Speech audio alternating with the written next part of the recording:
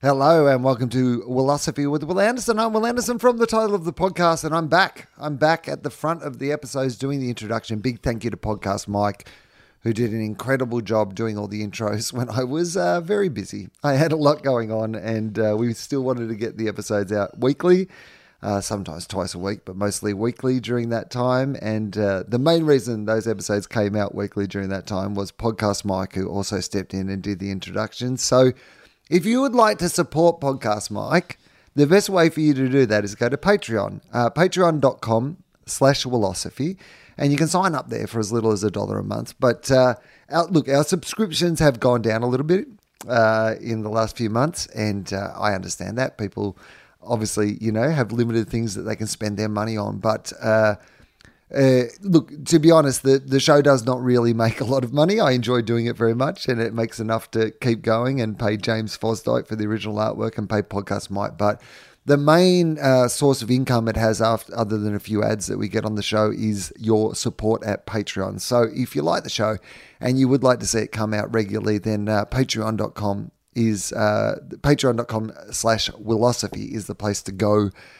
So, Podcast Mike can be rewarded for all the hard work he does to make sure that this show comes out weekly. And up until Christmas, often it's going to be twice a week because, as I said, I had a whole bunch of things on, and so we tried to bank a whole bunch of episodes, and it just meant that, obviously we couldn't mix up the variety of guests in the same way as we normally would, just because some people weren't available to, record when I needed to record. So up until Christmas, basically, we've got heaps of episodes, like a bunch of old ones that have been sitting around for a few months that I really just want to get out there as soon as possible. And then a bunch of new episodes coming up to Christmas as well. So there's so much content. So if you're enjoying it and you're enjoying what comes out in the next couple of months, then the best place to go to support that is patreon.com/Willosophy. There you go. That's me plugging the Patreon page. Look, we went down like $1,000, so I thought I should probably give it a proper plug. But yeah, we are very grateful for everybody who supports the show. And of course, if you want to send me a message about guests or anything like that, then the best place to do that is the Patreon page, and I'll try to respond to everybody's messages that are there. Today's episode is with Kaz Cooke. Kaz Cooke is just amazing. You probably know who Kaz Cooke is already, right? She's an incredible author, cartoonist, comedian, I would say. Maybe she wouldn't say, but I would definitely say.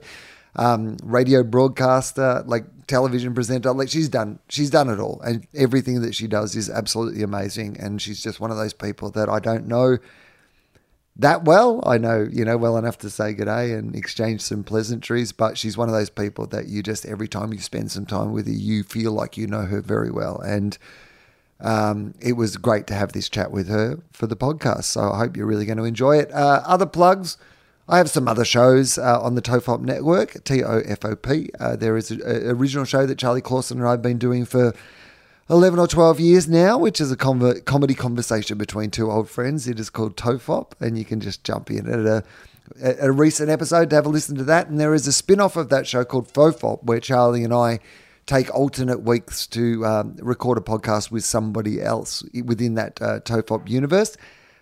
Justin Hamilton has been my regular guest for about 6 or 7 episodes in a row. So if you want to hear me talking to Justin Hamilton about all things life and Ted Lasso, then the place to find that is FOFOP. So TOFOP and FOFOP. We also have a footy podcast, an AFL adjacent footy podcast called Two Guys, One Cup. All old episodes of that are up in the feed at the moment, but we're not making new episodes because we're having a little break in the off season. And also my team lost the grand final, so I'm not really in the mood to talk about football yet.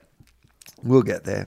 It will be fine. But anyway, I wanted to say I hope you're all doing very well. Thank you for all the incredible messages I get about all the episodes that go up on the Willosophy feed. I know I haven't been very active responding to anybody because, as I mentioned, there's been some other shit going on, but I'm glad to be back. I'm glad to be back in this world. I have a TV show. It's called Gruen. You can watch that on ABC iView or Wednesday nights, 8:30 on the ABC. And of course, I had a show called Question Everything, which is still available on ABC iView if you want to check some of those episodes out as well. So I hope you enjoyed this today with Kaz Cooke.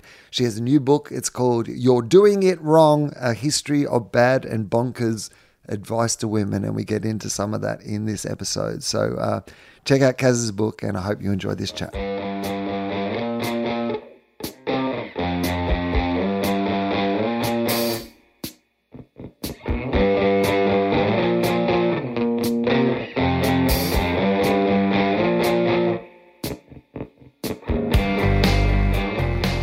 Hello and welcome to Philosophy with Will Anderson. I am Will Anderson. From the title of the podcast, this is how the show starts, and it's not a surprise to today's guest, which makes this question a little easier to ask. Who are you? My name is Kaz Cook. Do you need any further details on that matter, or will I just say my name? Well, I mean, again, you know what? I'm more interested in how people answer than what they say.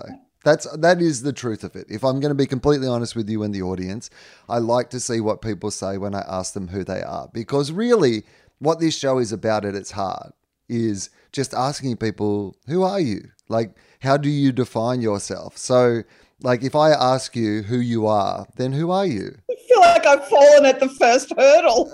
No.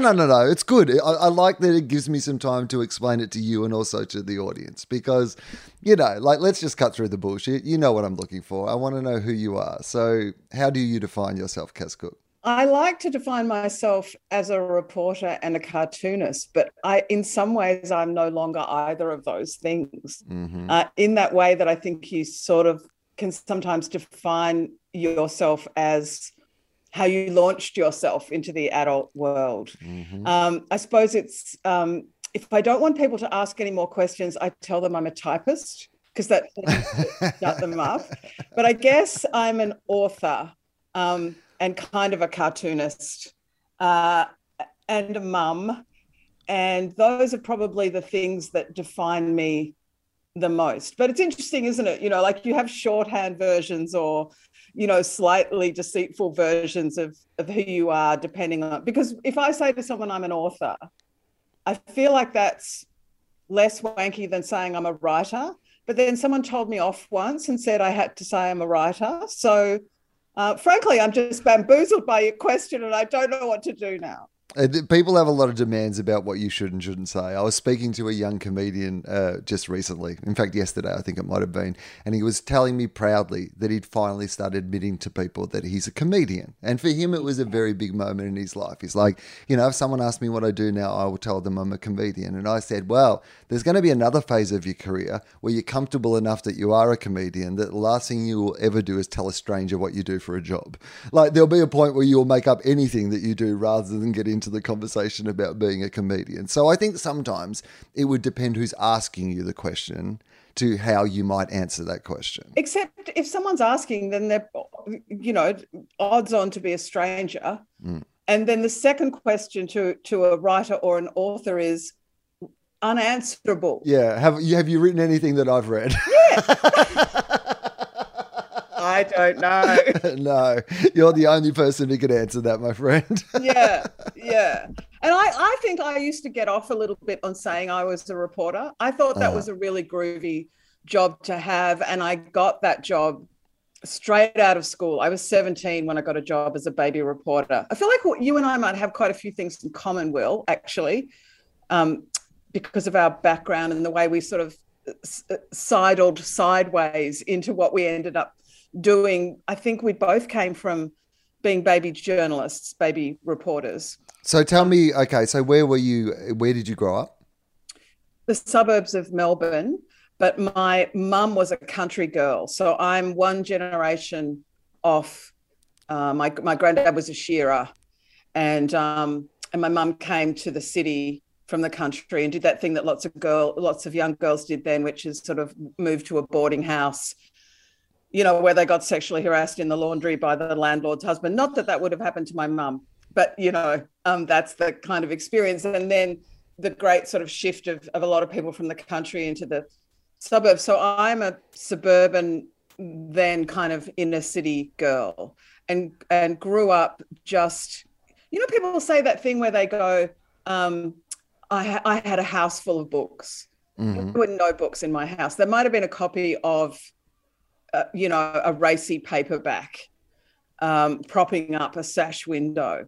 But I got my love of books from the library, and you were allowed to borrow 2 books a week. And I used to sit in the back of my mum's Volkswagen on the way home and have read the 2 picture books on the way home and be ready for another one. I remember finding out a few years ago that kids were allowed to borrow up to 10 books, and it just blew my mind. The libraries are like, please take books. Yeah. Please, anything you want. Get it back. And then I got a job when I was 15 at a secondhand comedy bookshop, which was opposite the railway station in Sandringham and run by this guy called Peter Crofts, who ran, I don't know, I never went because I was a word girl, not a performance girl, but he would. But it was a comedy course, right? He had he ran Crofts Humoversity or something like that. It was it had some funny comedy pun name. I can't remember if it was Humoversity, but no, I'm sure that's exactly right. I'm sure or the School of Hard Knocks. Is it? No, that's someone else maybe. But there's a few, and they always have a bit of a play on a comedy name. Yeah, so that's a long time ago, right? That's the late 70s, and so I went there and worked part-time in the bookshop when I was still at school, and so I read. I found out about cartoons, and I found out about funny satirical books, almost all English, right? Because in those days, if you went to I got my books from the op shop or then from this place. And boy, did I read a lot of Enid Blyton when I was little. Like, you know, there's a cornucopia of young adult and other books for people now. But in those days, yes. So I saw in particular, the cartoons drawn by Ronald Searle, who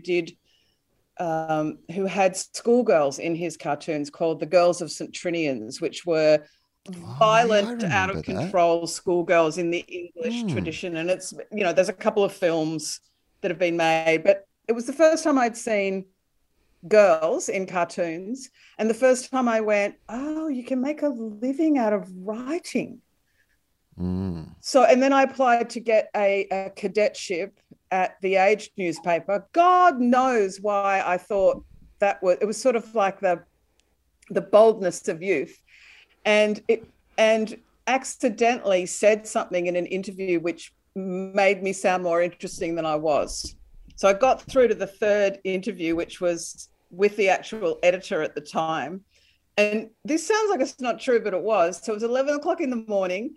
And I'm like this 17-year-old and I'm not making this up. I had 2 plaits on the top of my head, like I was some kind of weird Heidi, and you know, very young and naive, but walked into this interview 11 o'clock in the morning, and he was drinking a very large whiskey and smoking a Winnie Blue and had an ashtray full of butts. And I looked at and he sort of lifted his drink a little bit as I came in the door. And I looked at him and I said, and I'm sure it's because I'd been reading lots of sassy crime novels with female heroines at the bookshop.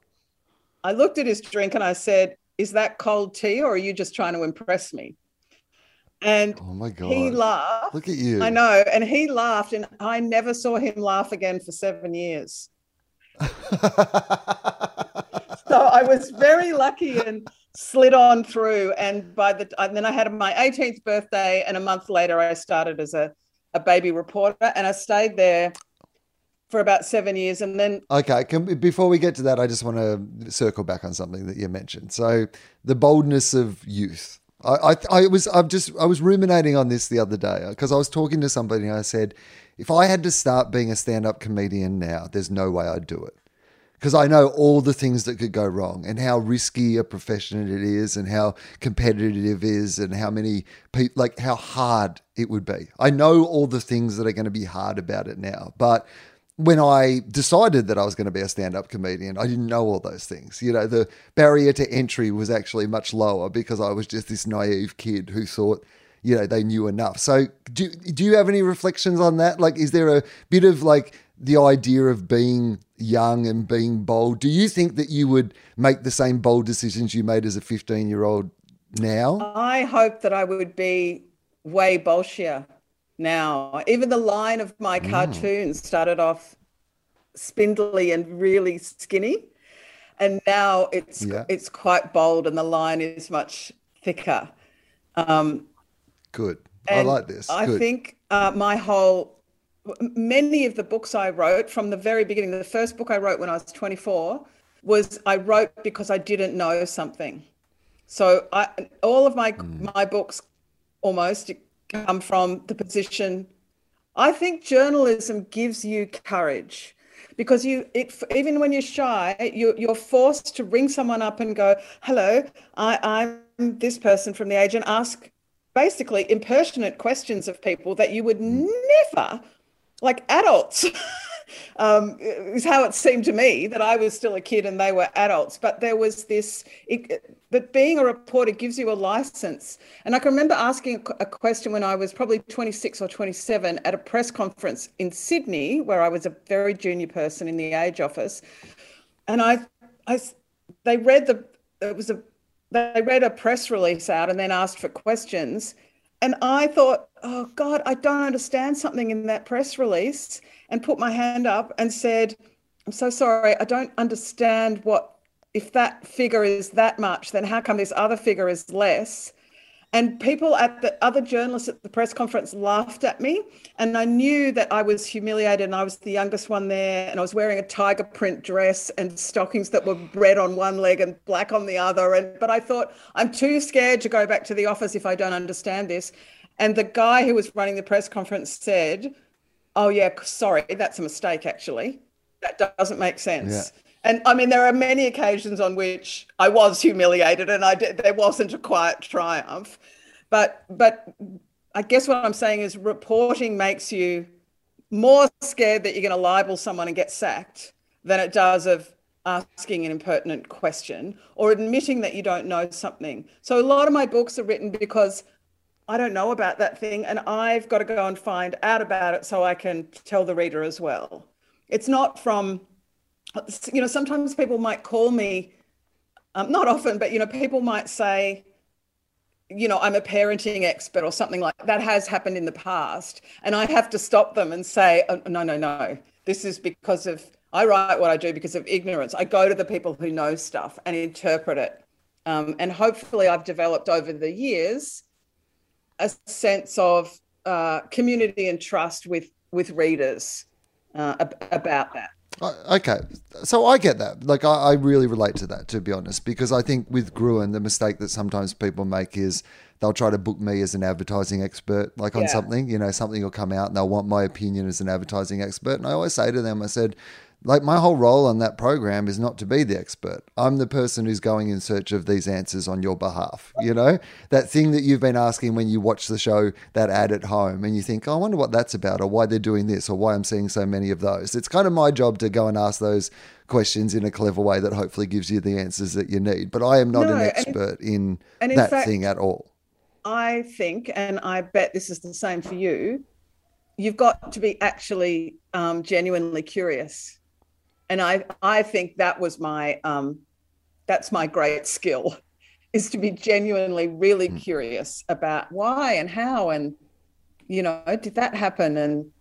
And so, yeah, I mean, I've sort of, that's my straight through line, and I've kind of wobbled on either side of that path, but that's the common thing, like wanting to know more. Like I get this a lot. I understand this, but I want to understand where it comes from. Do you remember, was this always part of your DNA? Were you by nature it seems to me when you tell this story of this girl going to the library and reading both of the books by the time she's home in the car, that probably is an early foreteller of, a sense of curiosity about other worlds and other stories and what else was out there. But was that a defining character of you as a child? Like, would have other people said, oh, Kaz, she's like really curious? Oh, yeah. Like, very much so. And, I think I didn't get a lot of, I really love my parents, but I had a very normal suburban upbringing, and you don't get told a lot of stuff and you don't know how the big world works. And like most people, I was brought up in a family which didn't say, okay, this is, if you want an advantage in life, these are the hints, and here's a little package of information that's going to make things easier, or here are the privileges that you've got that you don't even know about. Like, I remember one of the reasons I applied for a job at a newspaper when I was 17 in year 12 is because I didn't know I could go to university. My family didn't have, I had one cousin who'd just gone to university and was the first in the family. I didn't know that you could go to university if you didn't have money. My family didn't know you could apply for grants or anything. So I think I was and I think to some extent still am in lots of areas, still kind of naive about lots of things and still curious about lots of things. That is, sorry, just what you've touched on there, though, is such a great example of just like subtle privileges that people don't take into. Because I was the first kid in my family to go to university. In fact, the first kid in my family to finish high school, I believe, but certainly the first kid in my family to go to university. And so I didn't have anyone to talk to about what it was going to be like or what the workarounds might be or what you might be eligible for. Like I was lucky, I got into a university course where I could, journalism, it's like low contact hours. So I had a, pretty much full-time job as well as going to university and was able to absolutely, do it and afford it and all those sort of things, pay my HECS off and all those, things. But no one told me how it was going to be. Like, I just remember just feeling like the biggest idiot all the time because I just did not know how anything was meant to work. Yeah. No, well, that's my whole career, Will. I didn't know how pregnancy would work. I didn't know how safe sex would work. I didn't know how to be a person in the world. I remember going out to dinner with people in the first couple of weeks when I was a reporter, and I'd never been out to dinner before. Like, my family had gotten takeaway very rarely. And I think we'd been to the Swagman restaurant, which I believe was a kind of an all-you-can-eat. Yeah, buffet. Very, very, very famous buffet. Might have burnt down at some stage, I think, the Swagman. Anyway, so we went to a restaurant and I looked at the menu and I did not know what would happen. I did not know how we would make the order. I didn't know how we would pay the bill. I didn't know most of the food on the restaurant, in the restaurant. I think it was a pretty straightforward, cheap Italian restaurant in Lygon Street. So that was kind of the level of ignorance of the world that I was coming from. And yeah, it feels like a long time ago, but it feels like I am the same person underneath. So how much of that is like, I mean, because obviously we've talked about the positive bit, which is like you're a curious person. So, you're just being thrown in the deep end in a lot of ways, which is suddenly you've got a whole lot to learn, but you're in the business of being able to learn stuff. So let's go. But is there a part of you that is also feeling like an imposter, like, is feeling scared, or are you just excited by the opportunity? I think the fear of getting things wrong, the fear of missing a deadline, and the anxiety of knowing that the stakes felt really high, ingrained in me a sense of really unhelpful being anxious all the time about work. I think in that way that probably brain patterns are set early. I think the way I learned to work was, and we weren't given much training at all. We just did have to learn on the job, to the extent where, for example, I turned up to an interview with someone once and he could tell from the look on my face, and he was a famous clarinetist. And he said, "You don't know who I am." If there is such a thing. No one does, mate. You're a famous clarinetist. Unless you're Kenny G, then we don't know who you are. And he was very kind and said, "I'll explain to you who I am." But I was always scared that I was going to get something wrong. I mean, I was going off and doing stuff like reporting the stock market, and I didn't know what it was. And I remember in 1987, when the stock market crashed, I was on the finance desk, but it really taught me something, because all the columnists and the head of the finance section were walking around going, "Oh my God, we didn't see that coming. What just happened?" And I thought, oh, you didn't know either. And neither did all the rich people, the stockbrokers that I see when I go down every afternoon there. I mean, one of the great lies told in modern society is that people in the stock market know what they're doing. I mean, the whole thing is, you can know how to manipulate it, but I'm not sure that anyone knows how to predict it. It was such a huge lesson for me. I had presumed that rich people must be smart in some way, because they must have been smart to get there or smart to hold on to it. And then I realized, oh no, it's all just people. Yeah, and that's just a lie that we're constantly told so rich people can stay rich. Yeah, and I think which goes back to the idea of luck, right? Because I knew I was really lucky to get the job, but I also I was so excited to write a book. So that was, the book stuff somehow felt much more pure joy and excitement. But the reporting did teach my brain to get nervous and to be anxious if I was going to miss a deadline or something like that. So I wish that hadn't happened. I wish that I could be laid back, but then maybe you can't do both. Maybe you don't. Yeah, well, that's certainly what your brain will tell you over and over for decades. so that you don't stop doing it. What was the first book? Like, was it, can I ask, I mean, this, is just maybe only of interest to me, but did you write the book and then sell it, or did you sell the book and then write it? Well, this is part of the luck thing, that I was in the 80s, which was kind of like a window that people had opened up, a little window, and said, some of you women can come through here. Mm. And we scrambled through it and they slammed it down. But I was doing a cartoon for the Age, and I'd invented this little character called Hermione the Modern Girl. And it ran sort of as a funny little strip in the Friday section.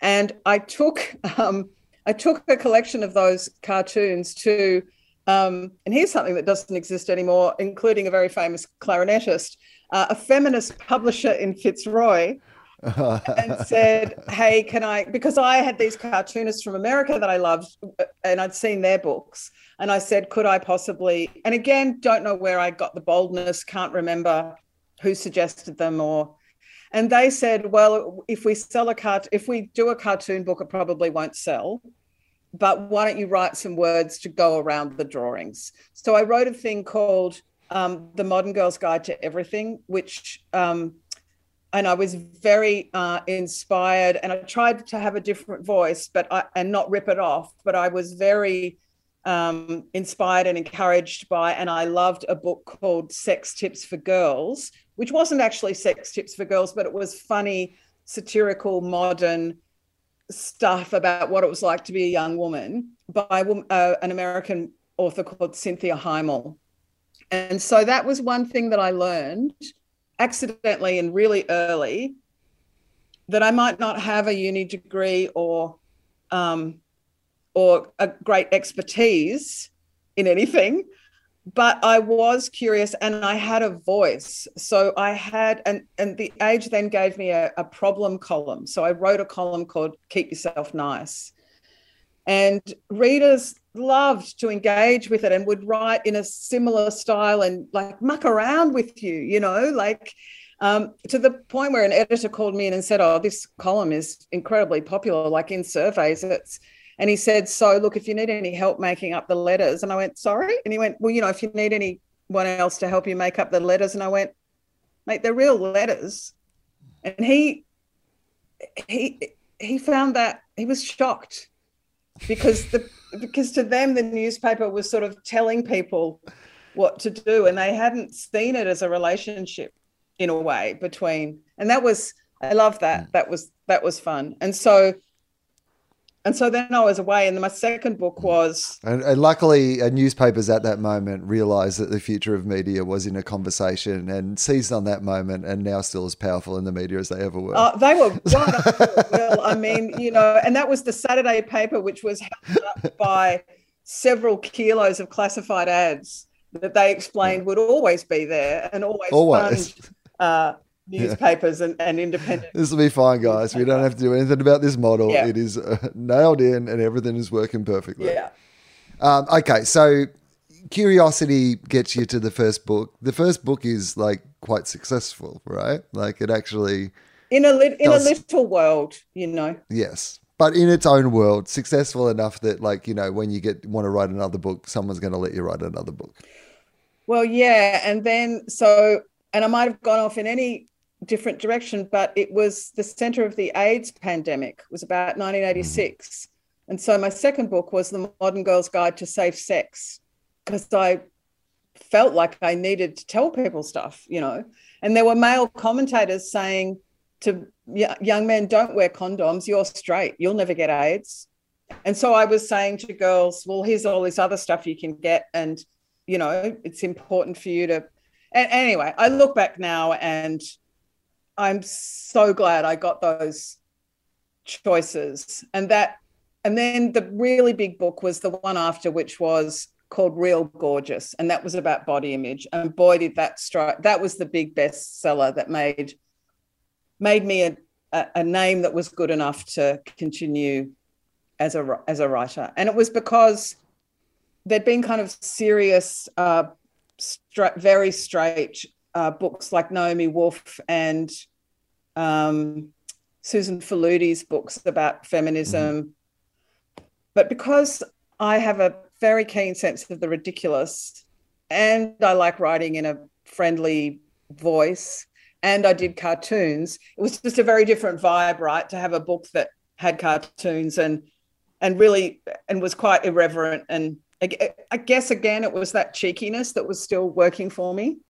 Well, because one of the things that, and again, this I don't put the blame of this at feminism. I put the blame of this often at, the misogyny against feminism, which tries to, portray it as being humorless. But one of the great, I have always thought, one of the great acts of feminism is, women being funny. And it's why it was fought so hard against by people who just didn't believe that women had a role in being funny. Like, that's been in my lifetime, in my generation, it's still now. I mean, you can't, when we're recording this, there is a massive debate at the moment between two of the world's greatest comedians, and actually not even a debate. Like, that's the wrong way to phrase it. But Hannah Gadsby and Dave Chappelle are in some shit, and you can look it up and see what all that's about. But what Dave Chappelle said is that Hannah isn't funny, which I think a lot of men do think women aren't funny.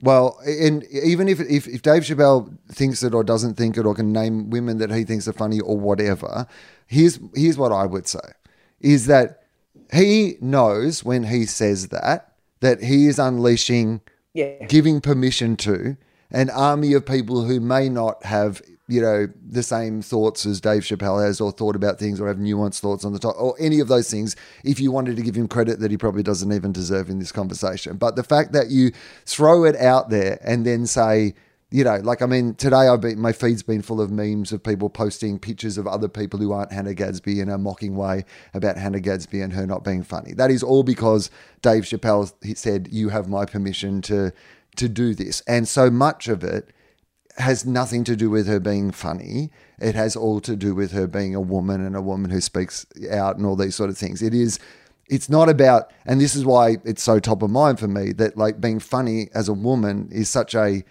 huge thing that men, certain type of men just don't like to exist. But women are funny, and you were being funny. And I think there are a lot of men who are frightened of being laughed at by women, who consider women being funny an attack in some way.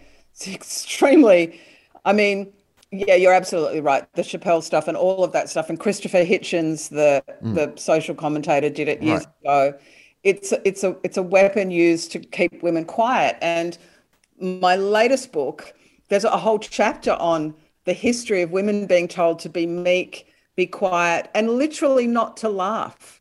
Women and not to gossip. So women weren't allowed to gather and talk because the men were, and they called it gossip, not networking, because men were afraid that when they saw women laughing, that they were laughing at their husbands. All of this is documented and hilarious and infuriating and ridiculous. And in doing that book and hearing what you're saying there, it's been going on since the 12th century clergy, and it's still going on now. And I have to say, I love so many things about Hannah Gadsby, but one of them is that she's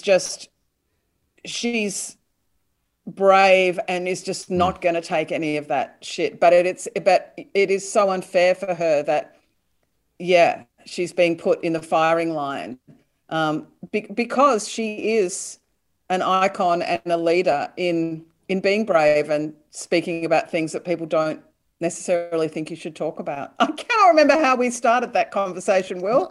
Because you were talking about feminism, doing your version of feminism, which was with a sense of humor, with the cartoons written in a different way to what Susan Faludi might have been writing or what Naomi Wolf might have been writing, and how I imagine that for a lot of women, that was really compelling because women had been so disenfranchised from being able to be comedic about things that I imagine that, you writing in that way must have been, that you must have got some genuine connections from people by approaching it in that manner. And it's really interesting to hear the people who fundamentally misunderstand that. Like, I'm often asked, did you choose to sugarcoat the pill of information with humor?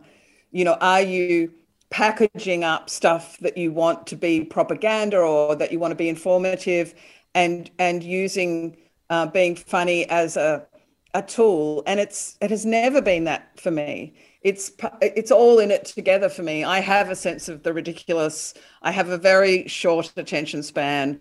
I see the ridiculous in things all the time, in the way comedians do, in the way funny writers do. I can remember when I had more time to do cartooning, I would look at something or hear something and I'd know whether that was going to be a paragraph or a cartoon. I just knew. And when it wasn't about how am I going to get my message across better, it was what's funnier. So I knew that I was talking about stuff that was important, and I knew I had to be careful. You can't talk about a sexual health pandemic that's killing people but you have to be careful about how you do jokes on how you do. Same thing with my book about pregnancy that's been reprinted for 20 years, right? You have to, it is, if there's there's a couple of skills involved, but one of them is tone, and knowing when you can actually really be funny but I loved it, right? I had such fun writing that book and being rude to power, writing it down and snickering to myself and doing the cartoons. And that's still the very happiest place of writing. And then I got into this thing of writing a book about pregnancy, a book about what to do with babies and toddlers, and then a book for teenage girls called Girl Stuff, about everything from first periods to confidence and optimism and what to do about mean friends and all of that stuff. And then I wrote a novel and I loved that so much, but it didn't sell as well. But I really loved doing the historical research for it. And so what I've done in the latest book is research the history of bad and stupid advice to women, and had a lot of fun with that. And I am off the chain. I'm now writing in a voice that is so much more, I just have so much more freedom in this book to say extraordinarily rude things about famous philosophers and to be angry as well as finding something funny. And I went in search of there's nearly 300 illustrations in this book, from old feminist posters to crazy corsets and medical devices. So for me now, I can take any amount of research in a public library. I just love doing that kind of stuff so much. So I hope that I can do more of this in the future, because I'm really glad about the medical psychological work that I've done. But gee, it was fun to get back to that, really letting rip. Okay, so because I get that, like, it gives you a different permission. It's a little bit removed, but you can still be very current in your observations about things. Like I understand why comedically it's a better area. One of the questions I'd love to ask on this show, normally I ask it at the end, but like it's kind of come up now, so I'm just going to ask it now, which is, do you have a best bit of advice or worst piece of advice that you've ever got in your life? I accept either, but I always prefer, is there a terrible piece of advice that you remember that, you thought at the time was true, or you were told at the time was absolutely the rule, and you've come to realize later was absolutely full of shit? But it can be a good piece of advice, or it can be a bad historical piece of advice from the book, if you want to go interpret it that way. There's 300 pages of that. Yeah. I think it's there are lots of very funny quotes in the book from those sort of philosophers and authors saying things like, exactly the right shape to be, which includes measurements. So there's any amount of that. But for me, I think that it's like an overarching piece of advice that women are given, which is that, and and that hence the title of the book, in the end, You're Doing It Wrong. That women are told you're the wrong shape, you're too loud. If you work, you're selfish. If you stay home, you're stupid. Every single thing women are told is that they're not good enough. And I think it's that overarching thing of girls and women being told as they grow up, you know, it's not that you're a beautiful flower ready to bloom.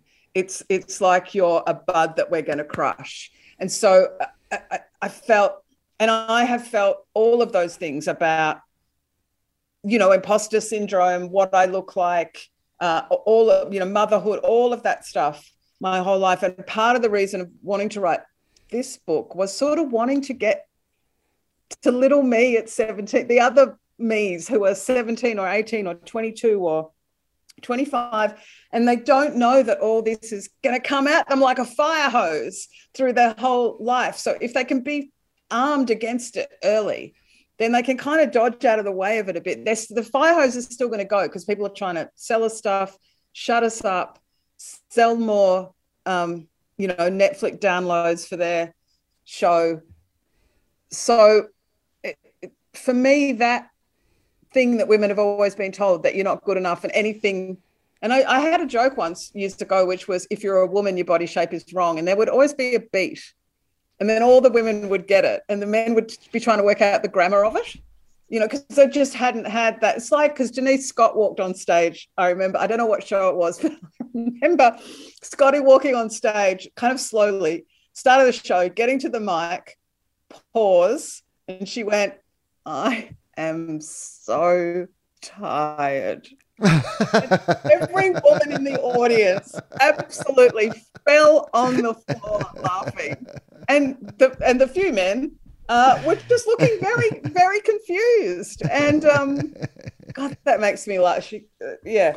So I guess it's that women, it doesn't matter what girls and women do, they're still going to be told by somebody that they're doing it wrong.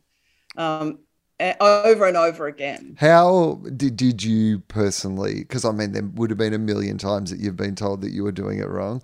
Like, you know, this doesn't come along without like personal experience of this. How, when somebody's told you that you're doing it the wrong way, like, how do you normally take that on board? Like, is there, like, does it slide off you because you know what you're looking for now, or does it still affect you? Or like, I don't know. Like, it does now. I mean, I'm trying to think of a few, like, I remember being with a really bad boyfriend once, and that I wasn't with for very long, but we were at the pub and he introduced me to a friend of his that I'd never met. And his friend said, "Oh, you're not as ugly as I thought you'd be." Oh boy. And I remember just looking, I mean, right, there's a million things in your life, right? That's that French phrase, the esprit d'escalier, which is the spirit that reaches you on the staircase, which is about when you're leaving and walking down the stairs, what's the brilliant thing that you think of that you could have said? The worst part of that, and that's now there's a name for it, it's called negging, and I've talked about it in the book, and there's stuff online endlessly about it. Yeah. And that's good, because other women are going to know that that's a thing. But my stupid boyfriend at the time said to me, "Oh, it's a compliment. It's a compliment that you're not as ugly as you thought you'd be." Well, and I think that kind of stuff. And I can remember a guy in a workplace making all these dirty jokes and vulgar sort of jokes, not kind of at me, but in front of me, like when I was alone with him, or even if we were standing in the middle of an office and people wouldn't have known what he was saying. And he wasn't propositioning me, but he was saying stuff that would make anybody uncomfortable. And he was probably 20 years older than me. And finally, and I was very junior, and finally I said, "I don't want you to say sexual things in front of me anymore. I don't want to hear it." And we had been friends and co-workers for 3 years, and his whole face changed and became ugly with anger. And he said, "Why would I bother talking to you if I can't say whatever I want?" And I was so shaken by that and walked away from it and thought about it for years.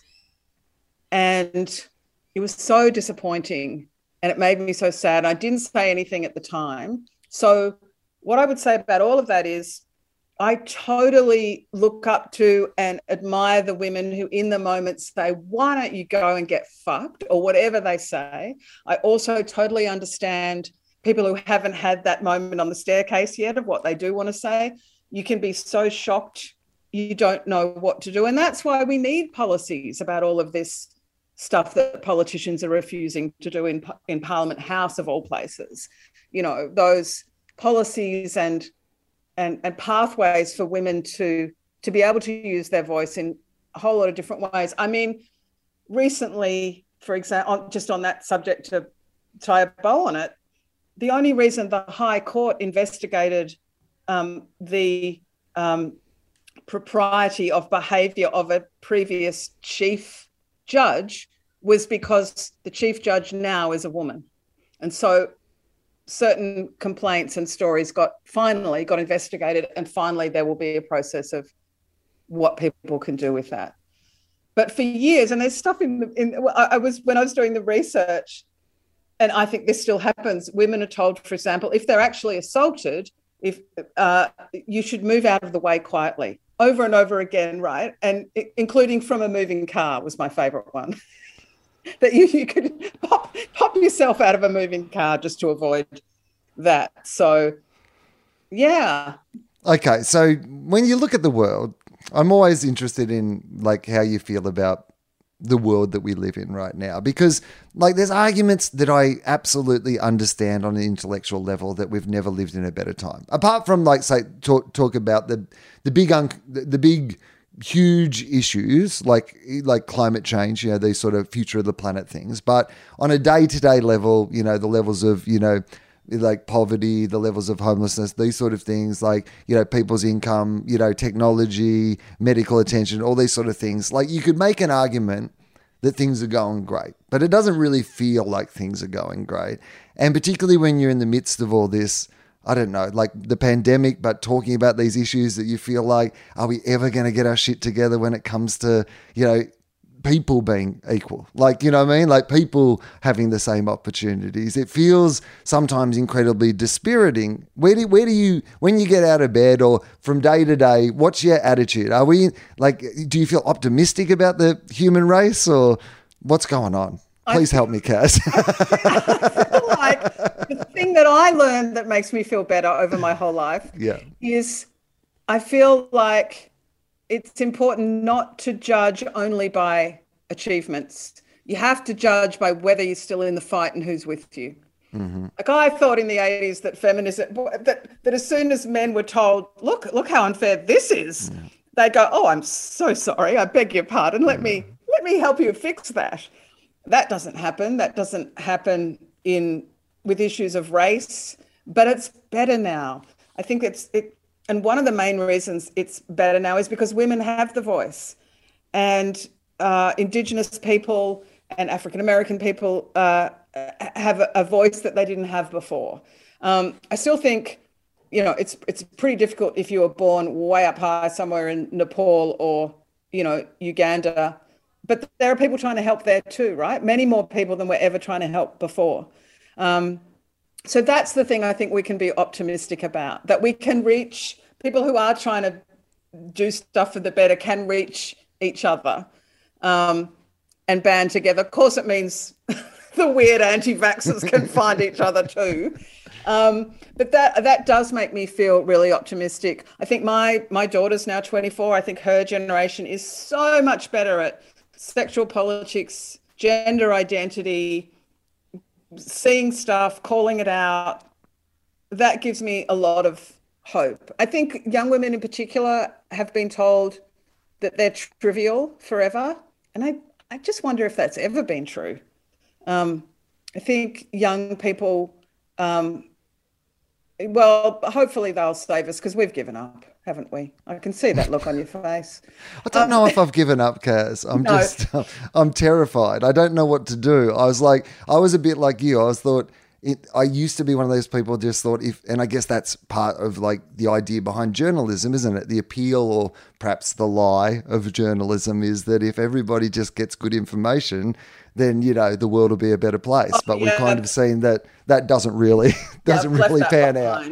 Yeah. I mean, one of the things I think that's interesting about wanting to go into journalism or show business as a job is that it actually gave you a bridge to other places, other classes of people, and other information. Look, I am really, I feel shocked at how bad the standard of journalism is now. Not that I was necessarily part of a golden era or anything, because I wasn't really that kind of journalist, but I think it helps to think of it as being you're in an ongoing fight. And sometimes that's all you can control, right? Like sometimes all your philosophy can be is the only thing you can control in a pandemic and, and tumultuous life events is your own conduct. And that's a very old-fashioned word, conduct and character. And the words that came up over and over again as I was researching stuff about behavior and etiquette and what women were told. But there is something for me, and who knows whether it's just clutching at straws, but there is something about saying when you feel completely powerless, then it is important to just make sure that you can look back and be happy with your conduct. It's not necessarily being a fabulous activist. Sometimes you're just getting through the day, but it can be about not leaving the world. What's it like to be Bettina Arndt is what I'm thinking. What's it like to be one of those people who's just, the stuff they say I think is cruel and mean and just not going to make life better for anybody. They are the people that I just find completely like that idea of being a troll, of saying stuff just to get the reaction. And it's like the bullies at school, right? I mean, I guess some of that is like power. And like, if you really look at, structures of society, like, a bully at school, I'd want to know more about, what home life he was going back to and whether he's just a hurt person who's hurting somebody else and all those sort of things. But the people you're talking about, the professional trolls, the trolling class, reactionaries used to be people who had, perhaps, brilliant and bold ideas, whereas now to be a contrarian very much just means to say the opposite of the prevailing wisdom for clicks, right? Like it's a different thing to what it perhaps once was. Or am I even being like mythologizing what it once was, probably? Yeah. It's a low bar though, isn't it? Not to be a horrible troll. Like, I guess what I'm saying is at least when you can control your own conduct, that is actually a very positive thing. I remember when my baby was little, and I remember thinking, if I compare myself as a mother to Courtney Love, I'm going to feel a lot better about being a mum. Because there was a news story that I remember she was quoted as saying that it was educational for her daughter when someone called the ambulance because she got to know about the medical system. It's good, yeah, it's practical, Oh my God. So anyway. Okay, so what's your perfect day? So I'll ask you this in two ways. A perfect non-work day and a perfect work day. So give me the work day first. If this is a day where, you're going to work, what would be your perfect work day? It would be going into the National Library or the National Museum or a state library and having a lovely curator or archivist or librarian get something out of the archives in a box and put it in front of me, and maybe no one's looked at it for 40 years or 100 years, or maybe someone got it out last week and did a beautiful preservation job on it and built it a custom box. But for me, that is the most glorious treasure hunt in the world. Sometimes it's a book, and we now have these catalogs where you can, from home, you can look at all this amazing stuff. Like, with this book, Annette Kellerman, the movie Mermaid, was said to have the perfect figure. So I wanted to look at an actual outfit of hers, which is held at the Powerhouse Museum. So something like that, seeing an incredible, because of the lockdown, I couldn't go to New South Wales and made my editor go and take a photo of a furry bra that has been in the State Library of New South Wales. So he's got a bad rep up there now. But and then it would be working out how I can use that as an emblematic, or how I can write about that in a way that shows it to other people and says something about our history and who we are, or who we used to be. That for me, in my, as I get older, that's the thing that really floats my boat, and I'd love to do more of that kind of stuff. Okay, so that's interesting to me. Is it like, I mean, what's in there, but is there something about the library itself, the environment, the sense of going to the theatre? Is it like watching a stand-up special at home, like reading the stuff in your office at home versus going into the library? Or like, is there a genuine difference to go in, or can you get the same thrill from sitting at home? No, and that's insightful. That's exactly what it is, partly. Especially when you go into a beautiful old building which has a sense of theatre, like the dome of the... but sometimes you're in a crappy back room with a sort of plastic table and somebody looking at you to make sure that, you're going to look after that thing. And they don't like your jokes about if you can set something on fire to see if it really is going to go on fire. But for me, I think it's also about all of those things in those big institutions. They're amazing, and they belong to all of us. Every one of us as Australians owns those things. They belong to us, and they tell stories about good and bad about our past. And it is like, it really is, there are unboxing videos on YouTube. I wish they would, and they've started to do them a little bit from some of these institutions. And I remember someone helping me to open one of those boxes. So it's the size of like a really large dining table, and then taking off the lid, and it's a taffeta dress, a beautiful cream, shiny dress with the most delicate, beautiful embroidery, and a big spaghetti stain down the front. Like, what's that story? Like, so that makes me want to find out who wore it, where, why, who donated it, and then the other part, the other perfect part of that work day would be feeling like the writing is really flowing and you're entertaining yourself, and that it's worthwhile. It's fun writing about that thing, or it's important writing about that thing. Maybe not important to the world, but important to you or the thing that you're doing or trying to impart. And I've got this thing, a lot of people have this thing, but a lot of authors, anytime you hear an author say, and I discovered this in the archives, in a catalogue, it was inspected. It was accepted into the collection. Somebody wrote a description of it. Somebody digitized it. Yeah. Somebody, put their gloves on and made sure that it was not going to disintegrate. And someone put it in a catalogue where you found, sometimes you do find things in boxes and go, like when I was doing the research for this book, I went to the National Library and held in my hand a palm-sized pistol that belonged to my great-great-great-grandmother in the 1890s. Wow. Which is part of our racist history. She had it because she was frightened of Aboriginal people who my family had displaced, murdered, who knows what really went on. So part of this book is wanting to look at objects, look at stories and say, well, what does this actually mean? And in the holster of this tiny gun, my Uncle Terry, who had given it to the National Library, said to me, there's a bullet wrapped in tissue in the bottom of the holster.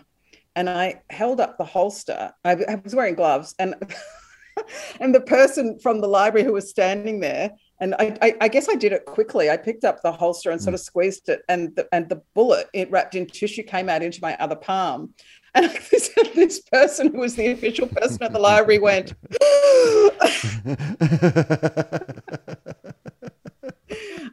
anyway, somebody else there probably knew and had already logged that there was, I'm sure it's in the catalogue that there was a a bullet in there. But I mean, that's the pinnacle of, you know, being able to just, for me, it was discovering it for the first time and feeling like it was important and something to investigate.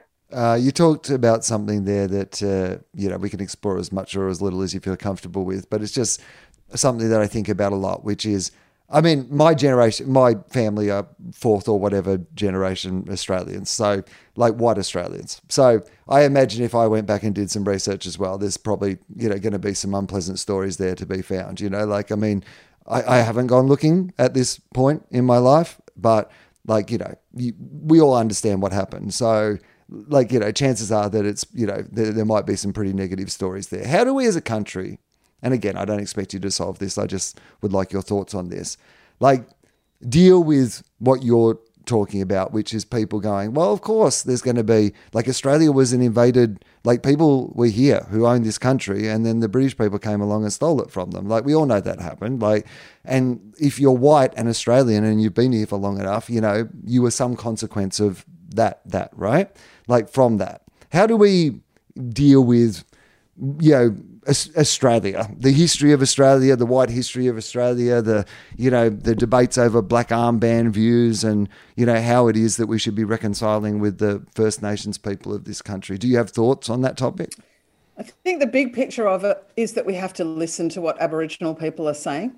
And I think they're saying it well and beautifully and angrily and in all sorts of ways. One of the things I do in the book is talk about how Aboriginal and Torres Strait Islander people who are artists, scholars, filmmakers, writers, journalists, all of them are telling us stuff that we need to listen to about the history of this country, but also about the present. And so one of the things I've tried to do is point to those writers doing, and one of the big themes in the book is what is deemed domestic servitude. So that history of, you know, like, so our Prime Minister getting up and saying there was no slavery in this country, which is a lie. A lot of Aboriginal women, there's stories, there's oral histories at the National Library, there's plays that have been written, all of it's there, and we should look to Aboriginal people who are telling their lived experiences and their own histories. And on a smaller micro level, for me, I was shocked at how much, because my generation goes back 7, so to a convict ship in 1799, and every one of the next, every generation since has been emblematic of some kind of exploitation or ugliness that my family was culpable in. So I feel like I can acknowledge and tell that story, and I want to do that because I think so often we tell ourselves these stories about plucky pioneer women doing emu stew, and my goodness me, they hoisted up their skirts and got on with things. And we're not told that those very same women often had Ni Vanuatuan or other Pacific Islander or Aboriginal people who were enslaved virtually or completely, either had their wages stolen, were not paid wages, they were mistreated in all sorts of ways. Children were taken over generations. And if you go back and look at the records, it's all there. But again, you know, those stories are to be told by Aboriginal people. And I could only tell the story. I felt that it was important for me to tell the story, not dodge that and pretend that, because I've been told the stories about my plucky pioneer relatives. You know, one of them invented Australian rules. One of them built the first wool press.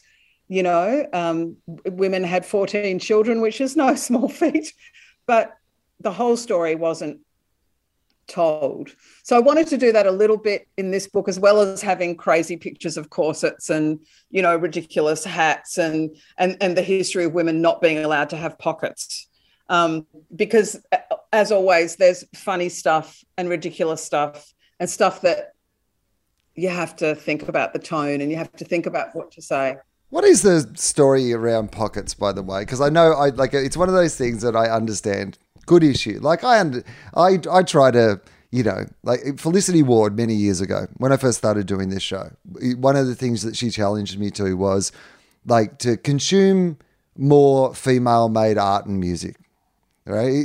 Like if you genuinely want to be like a, you know, an ally in a meaningful way, like one of just the really basic things you can do is just make sure that you're listening to as many women sing and speak and act and, you know, write things and whatever as you are men. And because you'll just suddenly have a very different view of the world if you just even that up. Like just alone doing that, like can be revolutionary because, of course, these are the places where stories are being told. You suddenly are hearing a whole bunch of different stories from different perspectives. You suddenly go, oh, fuck, pockets are a big deal. Pockets are coming up a lot. So what is the quick history behind pockets? Women have never been allowed to have proper pockets that fit stuff in them. So right from Joseph Banks, the botanist who came on the Endeavour ship, his sister had special quilted petticoats made with giant pockets in them by a tailor so she could carry books and whatever else she wanted in her long, voluminous skirts, because women have been told by tailors and designers for years, you can't have proper pockets. They'll bulge and ruin the line of your frock. Women's clothes are more expensive but cheaper to produce often because the engineering to put pockets in is not done for women. Little girls' school uniforms don't have pockets, but boys do. So boys can carry a bit of string and some orange peel and, you know, a little note and a stone. And girls aren't supposed to carry anything. The women's pockets in women's jeans are not deep enough to put a phone in the front pocket, whereas men have proper usable pockets. Partly lots of theories, right? Selling people more handbags. But the fact is, women have been asking for them and being refused pockets for literally centuries. And I've gone back and looked at the evidence of that and found these hilarious patents in the Australian archives, all by women, these strange devices for all these multi-pocket overskirts and stuff that because they wanted them.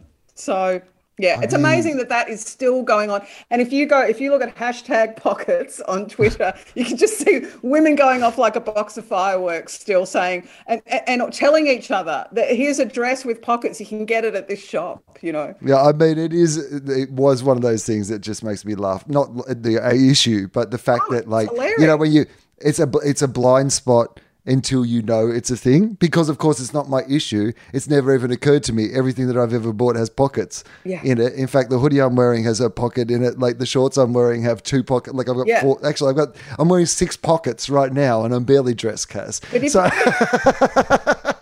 you're up to pussy's bow with your pockets. But even when we ask for them and say we want pockets, they won't. No, thank you. Sorry. No. Incredible.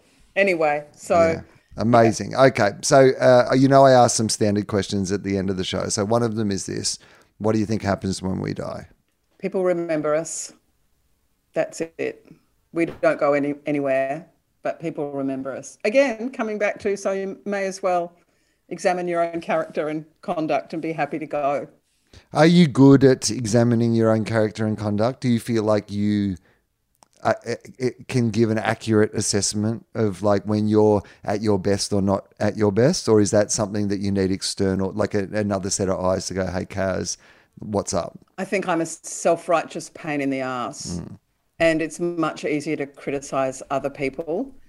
And it's hard to find that balance between giving yourself a break and being kind to yourself and not being mean to other people, which makes you feel better about yourself, going back to what you said about bullies.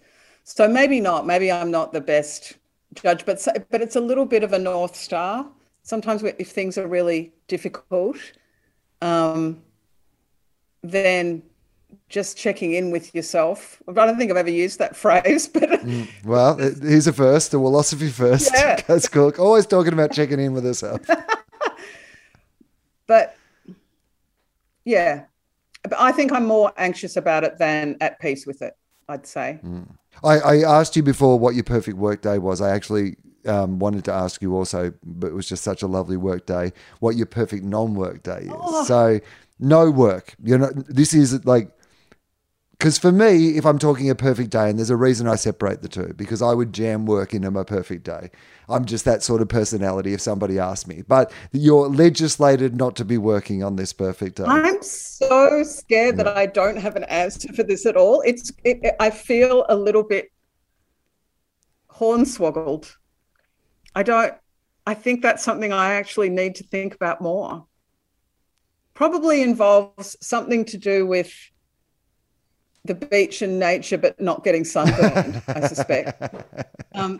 But that would be a close run thing with staying in bed the whole day and just reading and getting up for cups of tea and other snacks, mainly biscuit based with things on top, which I always thought was the most, like my ideal dinner is artful things arranged on biscuits. Okay, so okay, yeah, right. So savoury biscuits, you're saying, not like sweet biscuits. Yeah, and then going back to bed and looking at those constructions and still reading. Find it very hard to eat without reading when I'm alone. I don't quite see the point of that.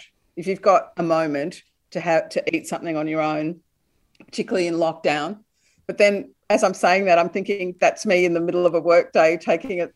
So I'm not even computing your idea of having a non-work day. It's interesting. I've stopped drinking. I haven't had a drink in I don't know, I probably had half a dozen drinks in the last 12 months. So I realized that one of the things I'm missing out on is that would be my recovery day. Like a little hangover would be the excuse to stay in bed and read a book and eat some biscuits, right? But now that I'm not doing that, the idea of I could still do it. In fact, I've actually probably got more time to do it now in a better way, but it does feel incredibly indulgent when you're not if there isn't an excuse, you're not feeling a bit poorly or whatever. You know what? I think that's really interesting. And actually, I think what it is exactly that, a recovery day from being busy and fraught. And in that documentary about Joan Rivers, and she's really frightened of a diary with nothing in it. I crave a diary with nothing in it. Even after lockdown, I'm recharged by not going to a party.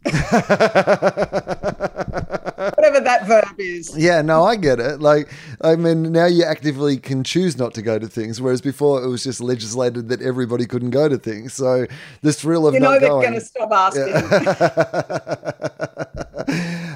Do you care? You talked about the idea that you're remembered. Who do you care to be remembered by? Oh, just my daughter and my friends.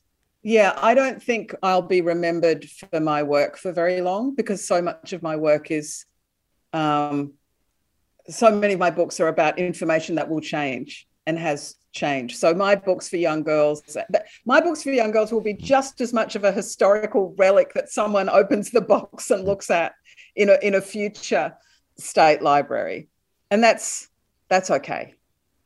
That's fair enough, I reckon. On my desk, I have a little, it's as close as I have to an inspirational saying. Oh, by the way, we haven't formally asked if you have a life philosophy. We've talked about life philosophies a lot, but I do actually normally formally ask the question, is there anything that you have as a life philosophy that we haven't covered in the chat that we've already had? Yeah, it doesn't sound like much. It's not very elegantly phrased, but I think it is be kind. And I'm sure I don't always do that. Maybe be kind and funny. Yeah, sometimes you got to be a little mean to be funny, but it's all in the right spirit. That's what I like to tell people. On my desk, I have a little lump of metal here. It's as close as I have to an inspirational saying. It says, "What would you attempt to do if you knew you could not fail?" I always explain that the way that I interpret that is I just use it for work, and the trap that I used to fall into was, I think, going, what ingredients can I put in this that will make this thing successful? What is it that people want to hear me talk about, rather than saying, what is it that I want to talk about? So now I imagine the project completely successful and go, well, if it was going to be completely successful, what would I like it to be? What would I like to, if I had to tour this show 1,000 times, what would I like to be saying out there every night versus how can I, that's me. But that's not how you need to interpret it in any way. That's just what I use it for. But I will ask you the question, what would you attempt to do if you knew you could not fail? My mind is whirling about, don't you just adjust what your definition of failure is? Like, if you know you could not fail is such a alien notion to me, because I feel like you'd find a way to consider it a failure. yeah. Or not be good enough, not be 100% perfect. That's not the perfect book. That's not the perfect drawing. That's not the perfect thing to say when someone insults you or whatever. So all that makes me think about is that life has got to be about redefining what failure is and defining it out of possibility. So whatever happens, even if something is a complete schmozzle, that you have learnt something, or you won't do it again, or it helped one person, or it was good at the time that it happened and then it wasn't. I'm not very good at looking forward. I sort of can't even compute that bit of it. I can only compute what thing would you like to do? Because that's what I've got another book deal to write a book about menopause, and that's gonna drive me nuts. So I'm gonna need something on the other side of that is. So I feel like you've given me all these nudges and things to think about, and I've completely failed to have an answer for that unless I redefine it as, well, it was an answer. There's no failure. Exactly. It was an answer. I love that answer, because an answer that makes me think about the question more is always the best answer, in my opinion. I'm not really looking for answers. Like, sometimes on this podcast, people come to me as if I'm like, at the end, I'll go, oh, thank you, you fixed it. Yeah. No, I'm just happy to hear what people think. Final question, Kaz Cooke. Your book is called You're Doing It Wrong. People should absolutely read that in all the places that you can buy, read, download. Is there an audio book as well? Yes, and some of the words in it are very badly pronounced. And every heading in the book is a lie. So we had to find a way around how all the headings were going to be read. And I'm not going to tell you how we did that, but I'll tell you off air. Okay, great. So final question, Kaz Cooke. I have a time machine. I can take you to any point in the future, any point in the past. It is a round trip. You can observe your own life. You can give yourself some advice. You can ignore yourself completely and go to a different era, time, place. It does not matter. But all I ask is that you do something selfish, that it's for you. You don't have to go back and, murder baby Hitler or tell people about climate change or whatever it is that people... Oh, no, I know exactly what I want to do. I want to go to a party in New York in 1926, and Dorothy Parker's there, and Harpo Marx is there, and Robert Benchley is there, and all the writers from the New Yorker of that era, and an illustrator called Nisha McMean, and they were all actually friends, and they all had bathtub gin parties and raucous card games and swapped partners, and were hilarious and sharp, and wrote poetry and wrote books and wrote journalism. And I want to be not a fly on the wall, but a girl in a beaded flapper outfit at that party. Yeah, that sounds like a great answer. Thank you very much for this, Kaz. This has been an absolute pleasure. Thank you, Will.